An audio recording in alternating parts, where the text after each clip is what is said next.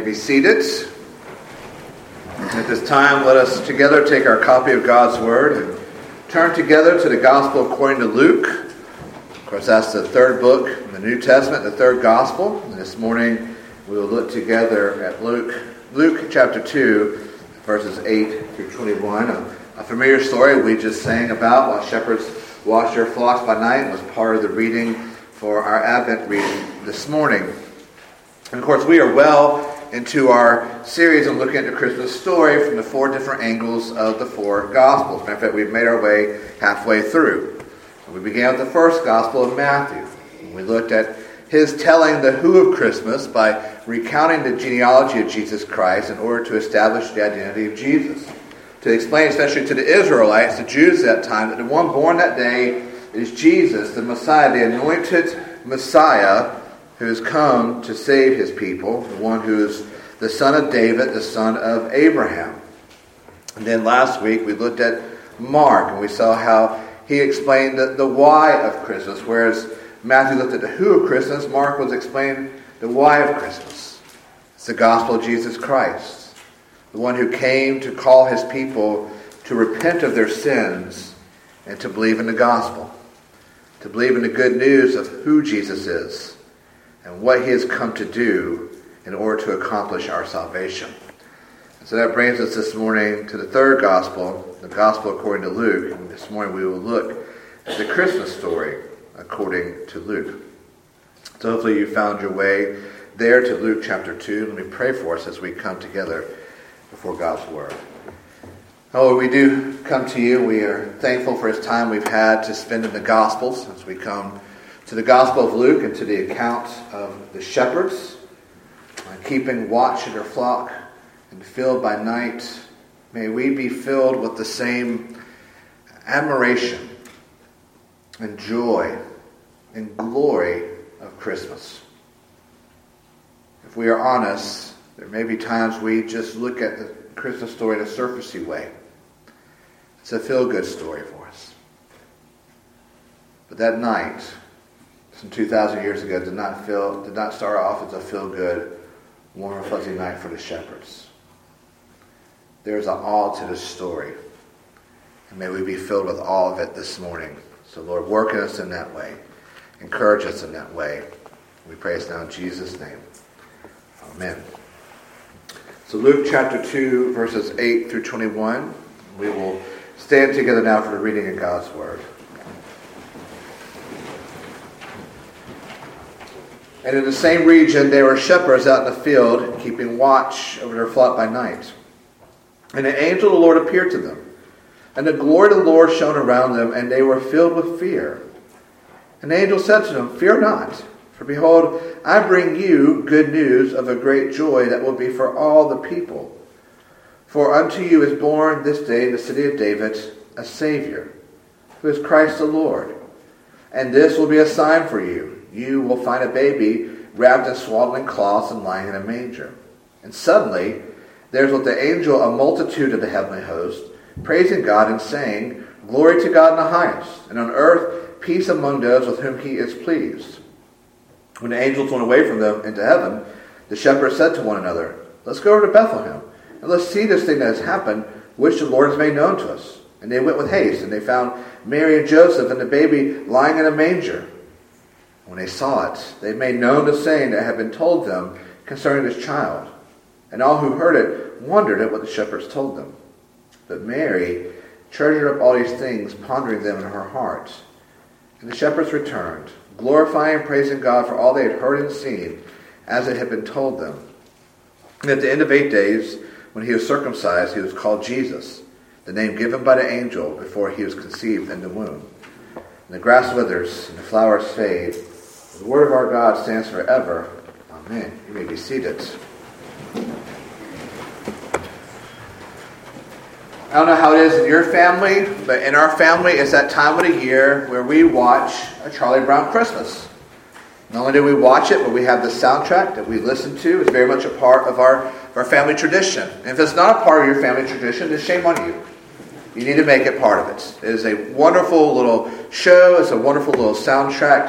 And if you're familiar with it, you're familiar with the story, and you know that the climax of this whole movie, this whole show, begins when Charlie Brown is given the responsibility to go buy a Christmas tree for the Christmas pageant. And so he goes to the Christmas tree lot, and he's immediately drawn to the sickliest, most pitiful Christmas tree you've ever seen. And so in typical Charlie Brown fashion, he sees it, he buys it, and he goes and he sets it up.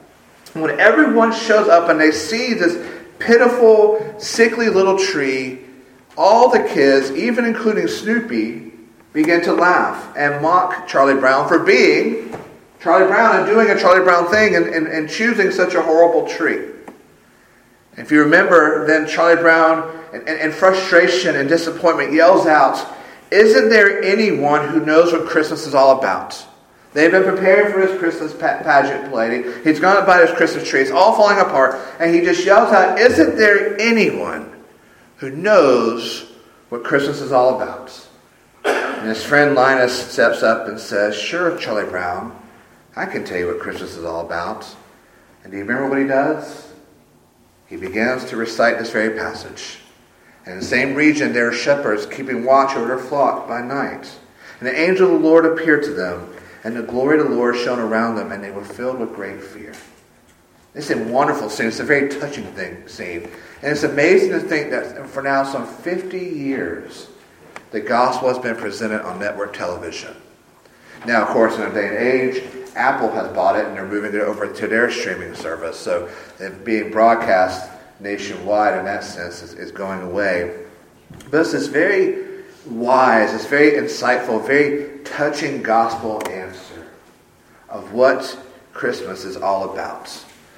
But there's a part in there that I think sometimes we miss. And you have to know the background to really get it. Charles Schulz, the creator of Peanut Strip, put this very meaningful touch to the scene. The character Linus is always carrying a blanket. And that blanket is described as being his security and happiness blanket. Matter of fact, we get our phrase security blanket from that. Charles Schulz, since invented that phrase. So Linus always has his blanket, his security and happiness blanket. Watch this show. Watch it again and look at what happens when Linus begins to recite this passage. Have you ever noticed what happens? He drops his blanket. And at the end of it, when they get the full shot, as he's finishing up reciting this Bible verse, there's his security and happiness blanket pulled at the side of him. It's this great reminder of where our security and happiness comes from. It isn't in that blanket. It's in Christ. Our security, our happiness comes from the fact that born this day in the city of David is Christ, a Savior. And so like for Linus, this passage is familiar to us. It is comforting to us. We like to read it. We like to sing it. It's portrayed in our ornaments and our Christmas cards and our Christmas notes because it is familiar. It is comforting to us. It's a part of the biblical Christmas story that we know and love. However, when we read this passage, and I mean really read it past the surface, not just for the warm fuzzy of it, we realize that what's so warm and comforting and secure for us wasn't for the shepherds that night. Did you pick up on what happened for them? They were afraid. They were filled with fear. They were overwhelmed. And so when the shepherds think of the Christmas story, they're not filled with warm fuzzies and everyone was happy and content. It didn't begin that way. No, the Christmas story for them began with being confronted with the angelic glory of the incarnation. And that therefore the shepherds were anything but happy and content. They were frightened, they were confused, they were overwhelmed. And so Luke, in his typical thorough doctor manner, gives us details to help us orient ourselves to this story. In the previous verses, he has shared the details of Jesus being born in Bethlehem in a manger. But now he says that in the same region there were shepherds. So as we find in Scripture, this author is painting for us a picture, and so we can kind of paint this picture. We have this little town of Bethlehem, and it's nighttime, and so that the windows and the houses and the inn would have been lit by candles. And if we could see just outside of town, just off in the distance, we see this group of shepherds and their sheep. And so for the shepherds, it's just a regular evening. They're settling down. They're sitting around a fire. Maybe they're finishing up dinner. Maybe they're having a cup of coffee after dinner. And they're talking about the day. And they're talking about what's going on while some of them are getting the sheep ready for the night. And they can look down and they can see Bethlehem. And it's beautiful and it's cozy in its night setting. And maybe when there's a lull in the conversation, they can hear the faint cry of a baby somewhere in the midst of that little town. It's nothing unusual. There's nothing strange going on. Just regular shepherds doing regular shepherd things. There's nothing unusual to this. But for the readers of Luke, the original readers, there was something unusual. They would have known something immediately that we don't. And that is, for that time and culture, these shepherds doing regular shepherd things, they were a despised people. They were a lower class of the lower class because of their work. Because they worked with sheep, they worked with animals, it often rendered them ceremonially unclean. And so because of how they were viewed, they would have been considered too unreliable to give testimony in the courts. If you had to go to court and you needed a witness, you wouldn't call a shepherd. People would let you out of the courts. So it's not the sort of people you would include in the story of the birth of God. It's not somebody you would include as a witness that here's the birth of the Messiah, the coming of the King of Kings. But what does Luke say? Now in the same region, there were shepherds keeping watch over their flock by night. We see this thread in the Gospels of another group of nobodies. Another group of insignificant people that God has sovereignly included and providentially prepared to be an integral part of the story of the birth of Jesus Christ. Because if anybody else were to write the story of Jesus Christ, the birth of Jesus Christ, they probably wouldn't have started with a little girl like Mary. And they wouldn't have started with someone like Joseph, just a run-of-the-mill carpenter. And they would have said, hey, the first people that the birth is announced to is one of the lowest class of people out there. Yet that's the thread of the gospel, isn't it? This Christmas story, God uses a bunch of insignificant nobodies. It was to these shepherds, these insignificant nobodies, that God first chose to announce the birth of his Son. He didn't go to high political people. He didn't go to the religious leaders. He didn't go to important cultural people. He went to the nobody of nobodies. And he chose them to be integral parts of the Christmas story. Because God uses insignificant nobodies as integral parts of the Christmas story. And that's good news for us, isn't it? Because in the grand scheme of things, who are we? I'll tell you who we are. We're a bunch of insignificant nobodies. Now, we may have a name in this town. Our family name may be on a plaque somewhere. But you know, in the grand scheme of things, we're just a bunch of insignificant nobodies. As far as I know, the president doesn't call any of you for advice. You may wish he would, but he's not. Why? We're just these people in Winsboro, South Carolina. Yet God has chosen to make known to us the same wonderful good news that he did in that first Christmas evening. Just like he went to the shepherds. Just like he included Mary and Joseph. He has made known to us, these people in Winsboro, South Carolina, Bethel ARP, the wonderful good news of the birth of his Son. We are eternally glad that he has chosen us to hear and believe, aren't we? We don't deserve to hear this good news. We have no claim on it. But because of God, his gracious mercy chose us to make it known to us. That's wonderful grace and mercy. So we find these shepherds sitting around the campfire, drinking their coffee, getting ready to bed down for the night. And what happens? Out of nowhere, the angel Lord appears. And Luke moves along pretty quickly. I don't know how long the angel stood there in front of him. I don't think it was a long time. But it was enough time for the shepherds to become fearful. It tells us they were filled with fear. So what's the first thing the angel has to say to them? Fear not. But why? Well, because we know from other passages in the Bible, it's an overwhelming experience to have an angel appear to you. We go through the Old Testament, we find that when angels appear to people, what do they tend to do? They fall down to worship them. The angel has to say, get up, get up, get up. Just stop and get up. You're not supposed to worship me. It's an overwhelming experience to be visited by an angel, but Luke adds in another detail. It's not just an angel of the Lord appeared to them, but the glory of the Lord was shining around them. So again, let's paint this picture. It's nighttime. They're sitting in front of a campfire. Stars are twinkling in the sky. Bethlehem is off in a distance, cozily lit by candles. And the next thing they know, there's this brightness of the glory of the Lord surrounding them. And in the midst of this, there's a majestic angel standing in front of them. And the Bible tells us the glory of the Lord is a bright light that surrounds the presence of God himself. And sometimes it appears as a cloud. Sometimes it's a bright light or a burning fire. Here it is a light. So you talk about your night taking a 180-degree change for these guys. It happened. They're enjoying a campfire. They're getting to go to bed. Now they have the glory of the Lord shining around them and an angel standing in front of them. No wonder they were filled with fear. No wonder the angel, first thing he has to say to them is, look, don't be afraid. If you and I were there, we would probably have the same reaction.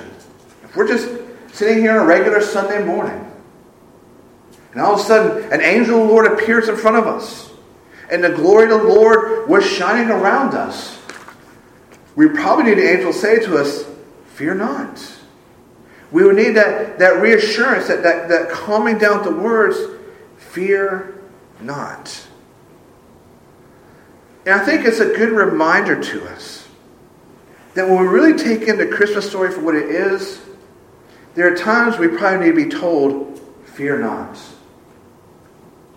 Because the very first indication for the shepherds in the Christmas story wasn't words. The first proclamation of the incarnation was glory. The first thing they knew that something was different was the glory of the Lord was shining around them, and there is an angel. That's how they knew something was different. Something was going on, because here's this angel, and they're all surrounded by the light of God's glory. So before the angel says a word, they know there is something different. And it's a good reminder to us that the Christmas story isn't meant to be like a hallmark, warm and fuzzy sort of story that makes us feel good every year in December. It's a story about God's glory. It's a story that his glory is revealed in the Son. It's a story that this glory was pronounced to the shepherds. It's a glory that's still a part of the story. Why? Because the truth is still there. Born this day in the city of David is God himself. God in the flesh. God come to tabernacle with his people. And that's part of the glory of Christmas, isn't it? That God so loved the world that he gave his only begotten Son, born in a manger, born in a stable, in the backwoods town of Bethlehem, simply to grow up, to be put on the cross for his people. And that's the glory of Christmas. And that's the first indication of it for the shepherds. The angel says, fear not. Why? Because he brings good news of great joy. I'm going to do a kind of theological, exegetical thing here and say, I think that's really an understatement, isn't it? Good news of great joy. This is the greatest news we've ever heard. We know good news. Right? We've heard good news in our life. We've gotten a raise. We're no longer sick. Our children are coming home. Whatever it is, we know good news. But this isn't just good news. This is the greatest news we've ever heard because it's news that changes. It's news that leads to everlasting light. It's news that thousands of angels come down from heaven to praise. Because it's the news of peace. Why was Jesus born this day in the city of David? To be a Savior, to be the one who brings peace to God's people through salvation. And make no mistake, there's a reason why it was first announced to shepherds. Again, they are outcasts of society. No one wanted anything to do with them. They're dirty. They're raggedy.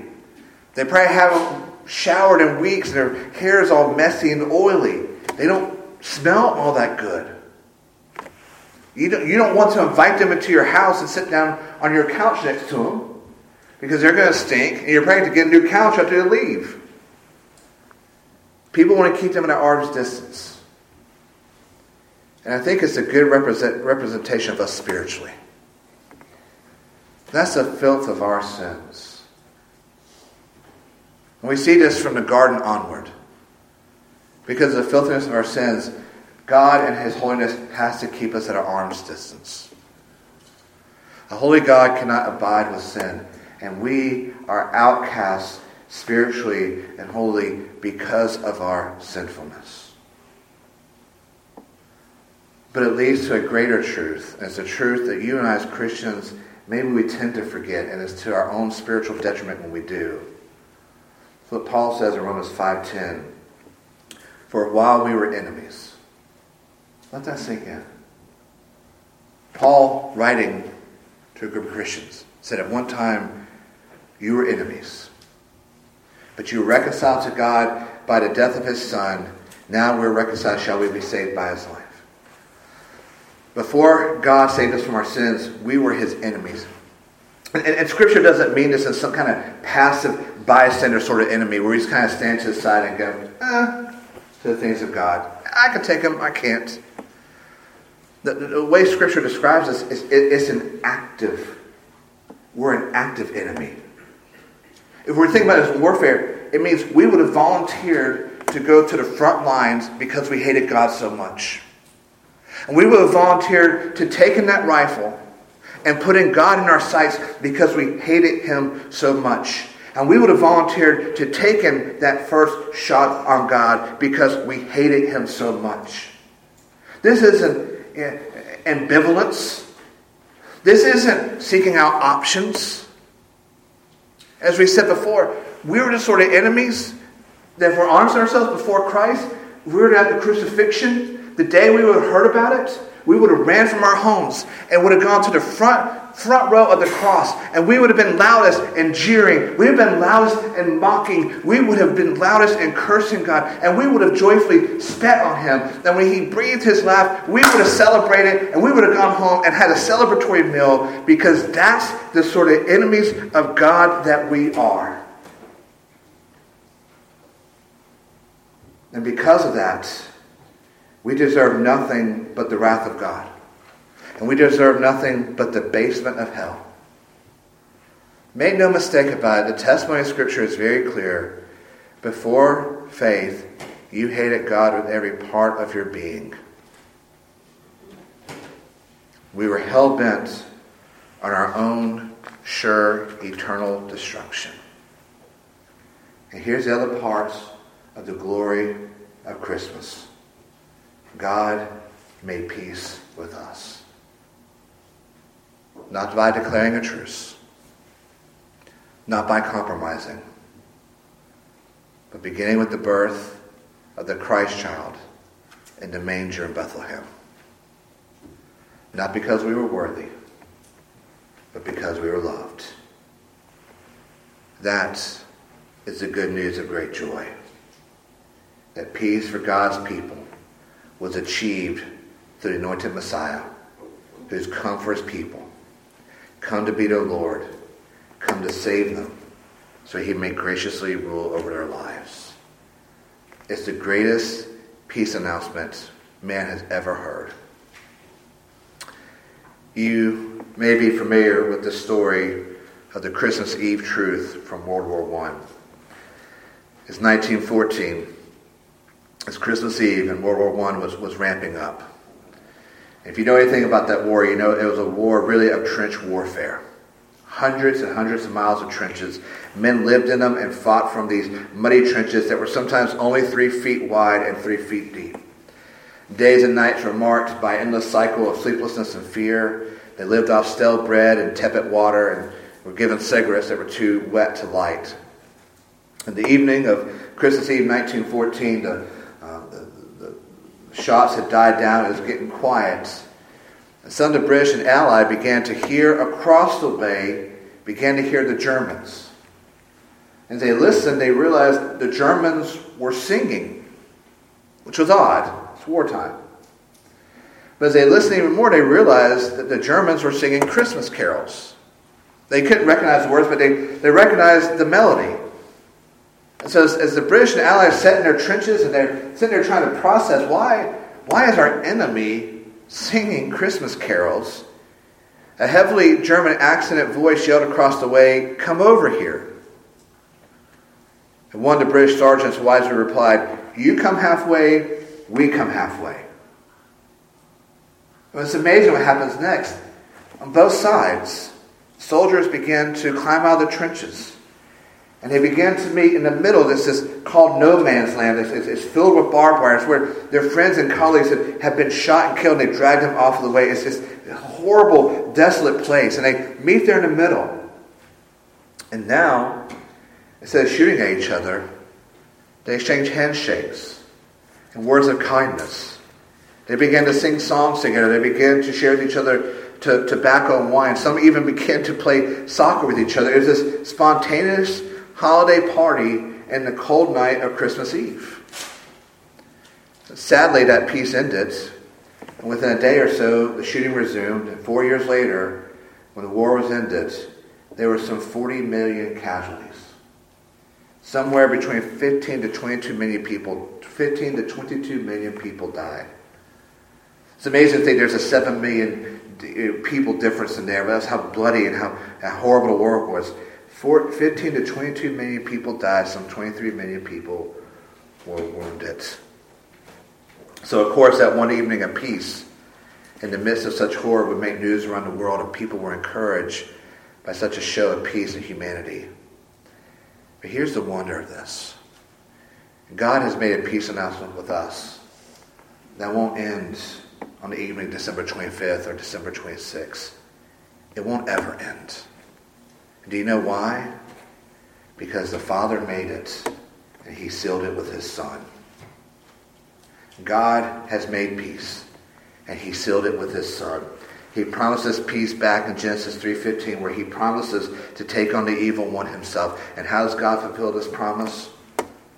For unto you is born this day in the city of David a Savior, who is Christ the Lord. God seals the promise with His own Son, Jesus Christ. The one who is the anointed Messiah, the one who has saved His people from their sins, that God came to save us, gave Himself to save us, His own sworn enemies. And brothers and sisters, I will say this. When we think of the magnitude of that, then we can understand why thousands of angels would come down from heaven just to say, "Glory to God in the highest, and on earth peace among those with whom He is pleased." How can we not help but praise a God who would pay the price for peace for people like you and me? We're not just a bunch of insignificant nobodies. We're a bunch of insignificant nobodies who are enemies of God. And this God, who we have made our enemy, makes eternal peace with us through the person and work of the second person of the Trinity. Listen, if that doesn't put a pep in our step, and that doesn't encourage us to sing the closing hymn with a little bit more pep in our voices, then I don't know what will. It may be, to use another Christmas illustration, it may be that you have a spiritual heart like the Grinch, a heart that's 2 sizes too small. Or to use a biblical illustration, maybe you still have a heart of stone that won't be bothered by the glory of the Christmas story. But understand the glory of it is so great that the angels had to come proclaim it. It's a glory so great that the shepherds would go out and tell everyone about it. It's a glory that still is true to this day. It's amazing to see what this glory does to the shepherds. Right? They go from being fearful, frightened, and needing to be calmly assured to what? They said, we've got to make our way to Bethlehem. And so we can imagine these raggedy shepherds, and they said, we got to make haste. And so we can imagine them, their dirty robes flapping and their sandals flying off their feet. They want to go to Bethlehem. They want to see this Christ child. They want to tell Mary and Joseph all about what happened. And then they went home, and they never spoke about it again. They went home, and it had no change in their lives, right? And that's not how their story goes. They went back to the field. They went back changed. And for the rest of their lives, they would tell anyone who came within earshot, have I told you the story that night? When I was with this group of guys, and we were out there keeping our sheep, and an angel came, and did I tell you I got to hold the Messiah?